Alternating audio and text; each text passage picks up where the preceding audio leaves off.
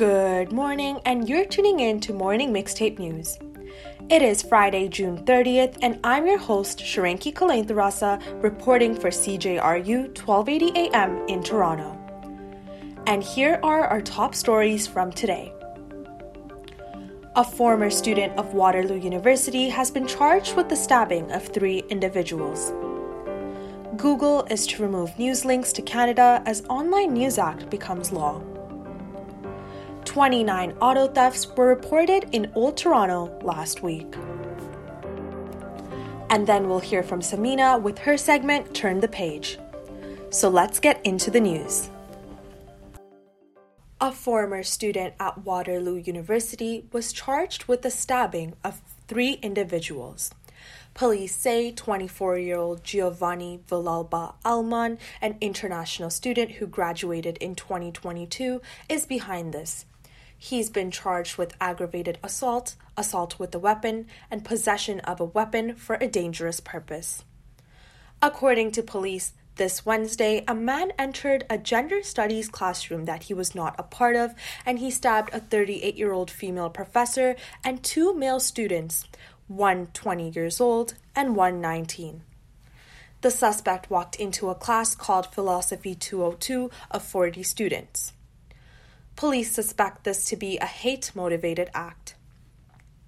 It is believed that the 2S LGBTQ+ community was targeted. Mark Crowell, chief of the Waterloo Regional Police Service, said during a media briefing yesterday, quote, "It is sad and disturbing that this incident happened during Pride Month." At the end, he said he hopes it encourages the community to, quote, "all come together." Students in the classroom attempted to stop the incident by throwing chairs and other materials, but upon police arrival, the suspect tried to act as the other victim. According to CTV News, many students were shocked to hear of this incident and expressed their concerns with their safety given the late response of the university. CTV News also interviewed Benjamin Lowen, a corporate finance teacher, who stated that he expects less people in class on Thursday. The Prime Minister of Canada, Justin Trudeau, issued a statement saying the stabbing was, quote, "unacceptable." Google has planned to remove news links to Canadian news after a new law has been passed. On Thursday, June 23rd, a new bill, Bill C-18, was passed stating that Google and Meta must compensate news outlets for their news content. As a response, Google stated that they are to remove Canadian news links entirely from their search engines. Meta has decided to block all Canadian news content. Kent Walker, the president of global affairs at Google and Alphabet, said that this bill has the potential to expose the companies to, quote, "financial liability." Larger media outlets agree with the new law and state that social media outlets should compensate them for having access to the news they gather. Heritage Minister Pablo Rodriguez expressed his disappointment with Google by stating that he believes the news and media outlets should be paid, quote, "their fair share," and described Google's decision as, quote, "irresponsible." Prime Minister Justin Trudeau released a statement claiming that the government strongly believed that Google would agree to compensate news outlets as the law was intended to benefit numerous independent journalists. However, he added on to say that he is disappointed with Meta's decision to block off Canadian news content completely. A source from the government stated that since 2008, at least 1/3 of journalism jobs have disappeared over the years. According to CBC News, Google and Meta are hinting that they would rather get rid of the news content than to abide by the rules and compensate news outlets. Many politicians continue to express their disappointment with Google and Meta's decision and state that this would have a serious impact on Canadian news and democracy. 29 vehicles were reported to be stolen from the period of June 22nd to June 29th in the area of Old Toronto. In terms of the City of Toronto overall, that is 197 vehicles all in all. As of June 2023, there have been over 420 reported stolen cars in the city of Toronto for the year of 2023. 20 vehicles were reported to be stolen in the Casa Loma area, 44 in Lawrence Park North, 72 in Lawrence Park South, 80 in Rosedale Moore Park, 54 in waterfront communities. Last month, the Ontario Police invested nearly $51 million to help identify and penalize thieves, and the Toronto Police continue to make efforts to identify and solve the ongoing issue with increased car thefts in summer. That is all for today's news. Let's take a look at the weather for the rest of the week.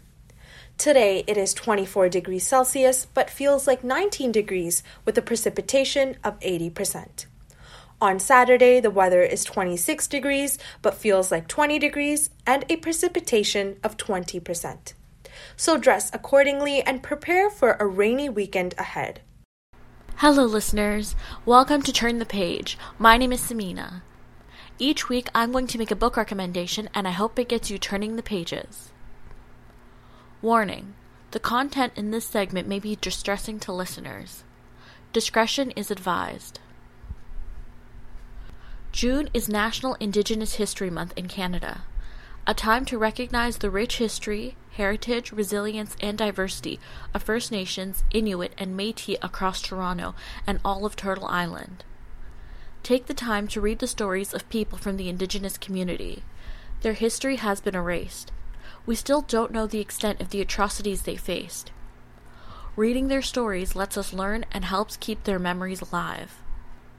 Hate has no place anywhere. One of the best ways to digest information is to read from a different perspective, a younger perspective. Have you ever heard the phrase, children are sponges? You have to be careful what you say because they pick up on everything. These are the most impressionable ages, after all. The title of the book is I Lost My Talk. The author is Mi'kmaq poet and songwriter Rita Jo, illustrated by Pauline Young. It was published as part of her debut poetry collection, Poems of Rita Jo, in 1978.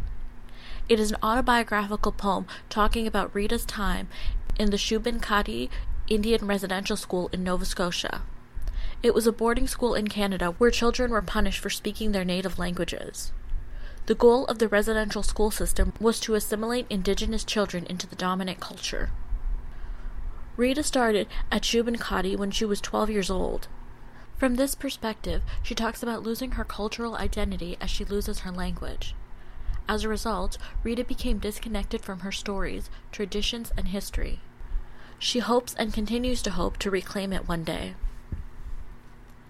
As I said in the beginning of the segment, we still don't know the extent of the atrocities faced by Indigenous people.